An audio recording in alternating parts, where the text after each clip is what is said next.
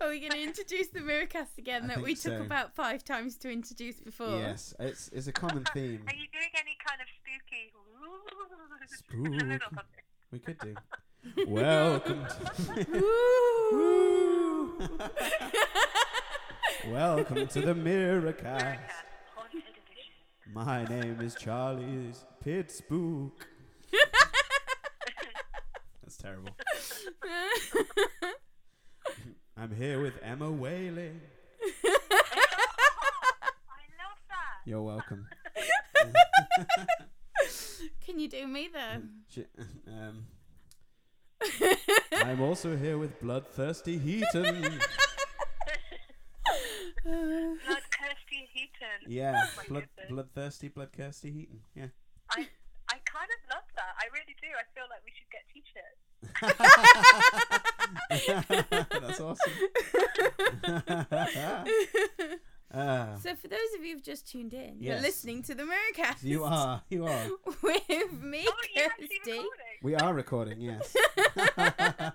Yeah, that's me, Charlie Pidcock.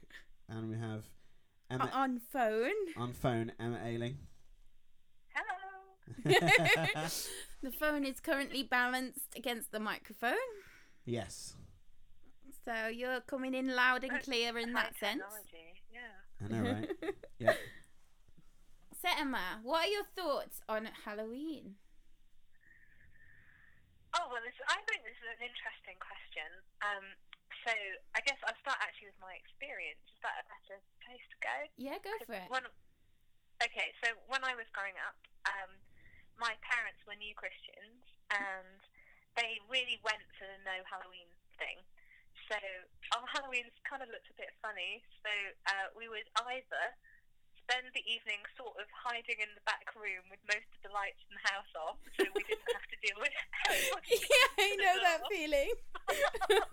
That's number one strategy. Number two strategy was kind of do completely the opposite thing to that, but like in a weird sort of like street evangelism where people kind of hand out those little pamphlet things, but unsuspecting people come to your door and then you kind of pounce on them with your pamphlet about the occult and why it's really bad for you.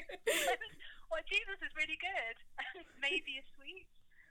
Which, once we did that at somebody's house, and one of their boys was a little bit naughty, so we were doing that kind of Jesus loves you, don't do witchcraft thing at the front door. That little boy was kind of going trick or treat, trick, and like throwing huge bags of flour on people at the same time. So it was wow. It's all a bit messy. Yeah. So so I guess like my view of Halloween like was initially keep away, don't do it. And don't go there.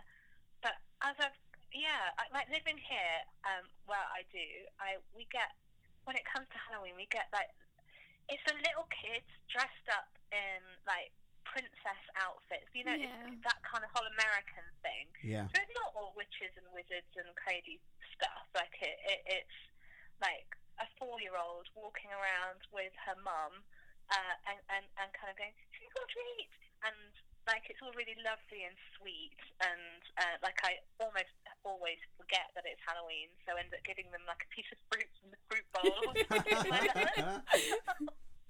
Something terrible. Yeah. But I kind of think I'm trying to get better at it and trying to remember to buy sweets and to just value the interaction with people and not be like a bit weird about it. Yeah. But because I kind of think that people's experience of church is a lot less than it used to be, and rather than hit them with like, hey, let me teach you about the occult now that you're at my door, and and I kind of want that interaction to be to be a really positive one, so that then when they interact with me again, they're not like, oh, hang on, here's the lady with the leaflets, we better go and run. She's going to teach us some weird stuff about the occult. They're like, oh, I remember that woman. She was quite friendly. She gave us some sweets. And now she's inviting us to come to a kids' party that's at the church. Oh, I might think about that. So I guess I'm a lot more relaxed about it, I suppose, is where I'm going than I used to be. Sure. Yeah. I like that. And I love as well, like,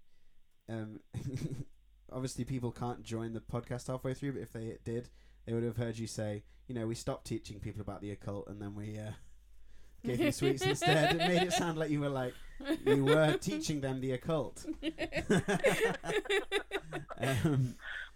it does seem to be that, and I think sometimes we get a bit afraid of these things, but the way it's like whether or not you let your children read Harry Potter or go and see Meghan Mogg, that children's thing of the witch and her little cat on a broomstick who go around and have adventures. Some Christian parents won't let their children go to see that play with the class at school or read those books. Sure.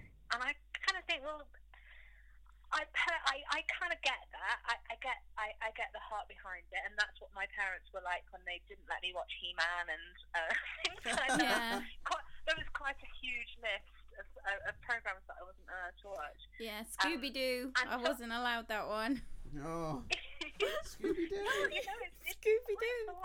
I used to love Casper the Friendly Ghost. Yeah, I wasn't allowed to Ghost. watch Scooby-Doo either. Or Whiz Bits, that thing with Paul Daniels. It was a large yellow triangle and they did magic tricks together. I wasn't allowed to watch that either. There was a huge number of things. So, yeah. But I personally think the better way to handle it is to teach your children the truth, and then to negotiate all of the other stuff with them. So, we have witches and wizards and fairies and unicorns and all of those kinds of things in fictional books. Yes. And it's like a healthy imagination type thing. And things like The Lion, the Witch and the Wardrobe, we don't not let our children read those books because it's got a witch in it. The witch is kind of symbolic, and we can see all the Christian stuff that sits behind it. But we understand that it's fiction, and so people are clever about that stuff. And I think you kind of say, okay, well that's the fictional stuff. Now let me teach you the truth about dabbling in things that you really shouldn't. So the seance in the graveyard, let's not do that. Right. But going around dressing up in something and collecting sweets, that's kind of okay, but how do we do that in a way that is honouring to the people whose houses we're going to? Maybe we take sweets and we give them out, so there is no trick, it's just treat, and it's just a way of meeting your neighbours and being kind and inviting them to things. How do we negotiate this together in a way that that shows love to the people that are around us, rather than condemnation if we can, but also to hold on to the truth of this nugget of celebrating evil and the witchcraft bit of it, and now let's start walking down that road and messing with stuff that we shouldn't. Let's also teach about that. So let's not turn a blind eye to it. Let's kind of talk about that, but but not run away from it and hide in my sitting room with the curtains drawn and the lights off just in case someone comes round. I had many a Halloween like that with my parents. Curtains and lights off, no TV tonight. No one's home. Oh, that's sad. But so let's get practical then, just for the last few minutes. What things can we do as Christians to kind of infiltrate that world and kind of reach out to people during Halloween rather than hiding behind our curtains and, I think, get dressed up and go to a party. I mean, you can go as a princess, you can go as whatever. If you don't feel comfortable dressing up as a ghoul, then go as something else. It's perfectly acceptable these days to wear whatever you like. Yeah, exactly. I agree. So don't say no to the party. Maybe say no if it comes to a Ouija board or something. Yeah, exactly. But to the party itself, go have some fun. Be with your friends. Totally, I agree. Emma, do you have any? I would. Yeah, I would if we had been a bit more organised about it. And this is all on me, given that I do the kids' work. But it would be great to organise a party for maybe a couple of weeks after Halloween, and then use the trick or treat thing to say, here's a treat bag, and here's an invite to our church party, and kind of use it as a way of building relationship, interacting. Like maybe you've got some pre-Christmas stuff or like a special thing that you're like, okay, how are we going to use this to get people in and draw people into knowing Jesus rather than pushing them away and saying, right, okay, we don't like this thing that you're doing, so we're staying away. Yeah. See, that's good. I like that. I like that a lot. The first thing I did when I had my house was I put up a sign saying trick or treaters welcome and just gave out chocolates to the kids. It's a great way to get to know the neighbours, you know, because I'd never been able to do that as growing up. My parents were not, they were dead set against it. So I really just enjoyed bringing joy to those kids' faces when I had this massive tub of chocolate and be like, take as much as you like.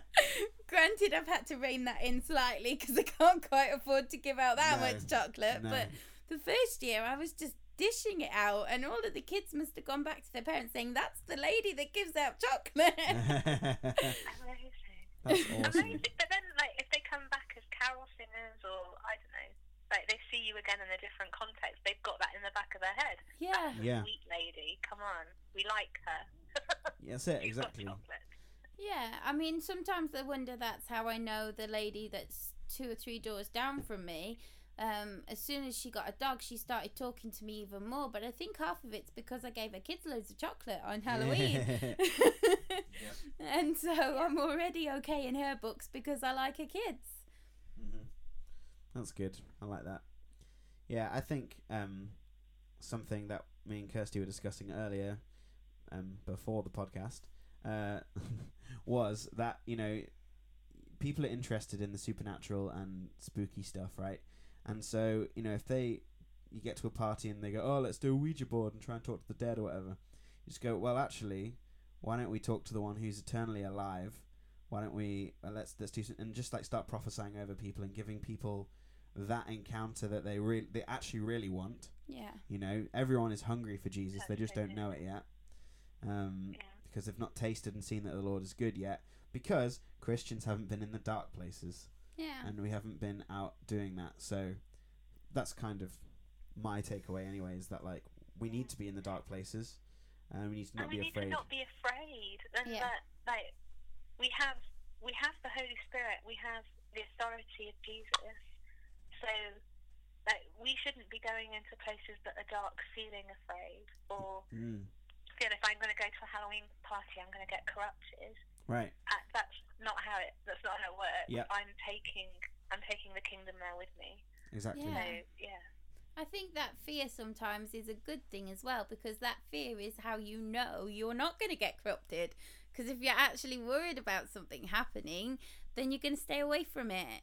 Exactly. And protect yourself that bit more. But it shouldn't stop you from going in the first place. And I've always thought that if it does get to a point where it's uncomfortable and Ouija boards are coming out and that's what people want to do, then say, all right, guys, thanks for a great night. This isn't for me. And walk out the door. Exactly. You can still walk out the door. And I always think, well, how many more people are actually uncomfortable and would want to walk out the door? Because sometimes it's only a select few that actually want to do that. The rest of them is just peer pressure. Yeah. So if you're going to walk out the door, maybe that gives the confidence for someone else to walk out the door. Or maybe they'll change their mind. Yeah. You know, how much good can you do by just saying, actually, great, let's dress up, but that bit not for me. Totally. That's it. There we go. Well, we sorted out Halloween, guys. Party at mine. Yeah. I'll have lots of chocolate. Come on. Guaranteed. I'll come over dressed as slightly chubby Spider-Man. I think maybe let's just pray to end the podcast. So, Jesus, we thank you that you are with us all the time, wherever we go, that you are the light that lights up the darkness, and darkness has to flee from light, Father. So I pray that everyone listening, Father, whatever their opinion about Halloween, whatever their experience of Halloween, Lord, that this Halloween they would be protected by your love, God, and also that they'd be encouraged to reach out to other people and just touch them with your Holy Spirit, Father, in this time. In Jesus' name, amen. Yeah, Lord, I just pray that you would be be with those that are scared and don't really know what to do about Halloween, those Christians that are on the border, Lord. I pray that you would just teach them and help them to grow and understand that things aren't always that bad and that they can still make a difference at this time of year, that they don't have to hide away, Lord. I just pray that, you know, whatever little steps Christians take this Halloween, that you would really use that to benefit just one person that they might know, Lord, and to make a difference. Yeah, in Jesus' name, amen. Amen. Awesome. So yeah, you've been listening to the Miracast. You have. The spooky Miracast. I'm going to see if we can put some reverb Kirsty. on that. Bloodthirsty Kirsty. Charlie Pitt Spook.